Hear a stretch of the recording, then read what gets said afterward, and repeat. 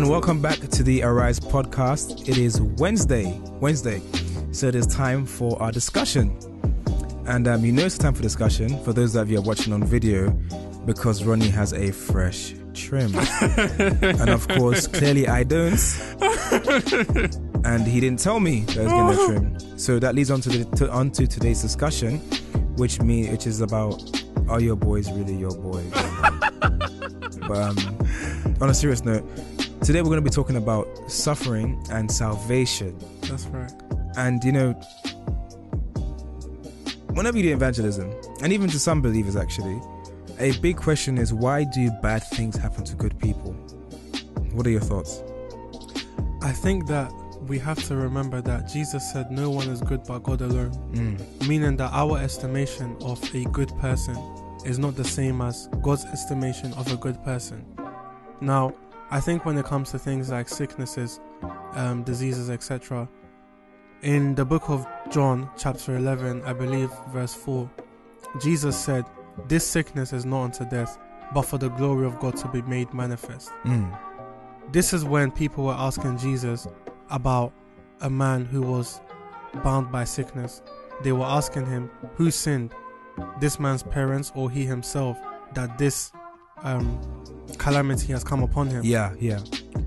And Jesus said, this sickness is not unto death, but for the glory of God to be made manifest. And he was healed, and God was glorified because he was healed. So I think that sometimes certain things happen so that it turns out to be a testimony, and God ends up getting the glory. Wow. Do you follow? Absolutely. And if you go to Hebrews 5 verse 8, it says, though he were a son, Jesus Christ, speaking of Jesus Christ here, yet he learned obedience by the things which he suffered. So Jesus Christ himself learned obedience through suffering.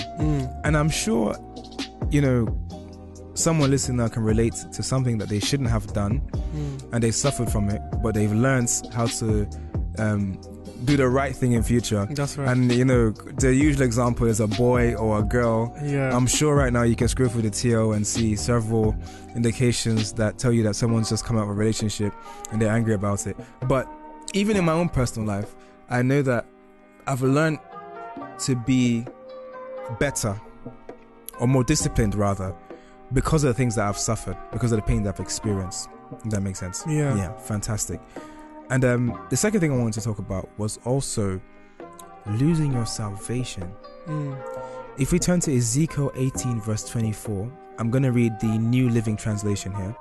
It says, however, if a righteous person turns from their righteousness, or rather their righteous behavior, and start doing sinful things and act like other sinners, should they be allowed to live? No, of course not. All their righteous acts will be forgotten, and they will die for their sins. Wow. When I first read this passage, I was like, wow. Scary. Like terrified. Frightening. Like all your you could have been working for God, serving God, doing wonders in the church. And the moment you turn away from your righteous acts, it's all wiped away. It's forgotten. That's terrifying. I think that it's really scary because we have this ideology that once we're saved, we're saved forever. Yeah. However, just to support the scripture that you just read, in Philippians chapter 2 verse 12 as well, it says, wherefore, my beloved, as ye have always obeyed, not as in my presence only, but now much more in my absence, work out your own salvation with fear and trembling. Wow. So the fact that it says work out your salvation lets us know that salvation is something that is progressive. Yeah. You're saved progressively. Yeah. Do you follow? So you can't walk with the mindset that once you've given your life to Christ, that's it, grace is sufficient. Yeah. And you just live a life of sin and expect to still make heaven. It doesn't work that way. You're just crucifying Jesus all over again every time. Precisely. You're crucifying him and putting him to an open shame, as it says in Hebrews, I believe. So I think that, as we were mentioning earlier about suffering, we have to suffer to go through a process in order to become more perfected. Yeah. When Adam sinned, God cast him out of the Garden of Eden. He placed an angel with a flaming sword of fire to guard his presence. as we are trying to press into God's presence, we have to remember that the Bible says, no flesh can glory in my presence, saith the Lord. If no flesh can glory in his presence, in order to get there, he has to strip it away. So we're pressing into God's presence, and there's this angel with a flaming sword of fire, and that fire is burning our flesh away. So we're pressing into God's presence, and our flesh is being burned away. Yeah. And we're being refined, we're being purified. He's working on your character. He's getting the mess out of you. He's getting the fruits of the Spirit inside of you. That is not a time when you should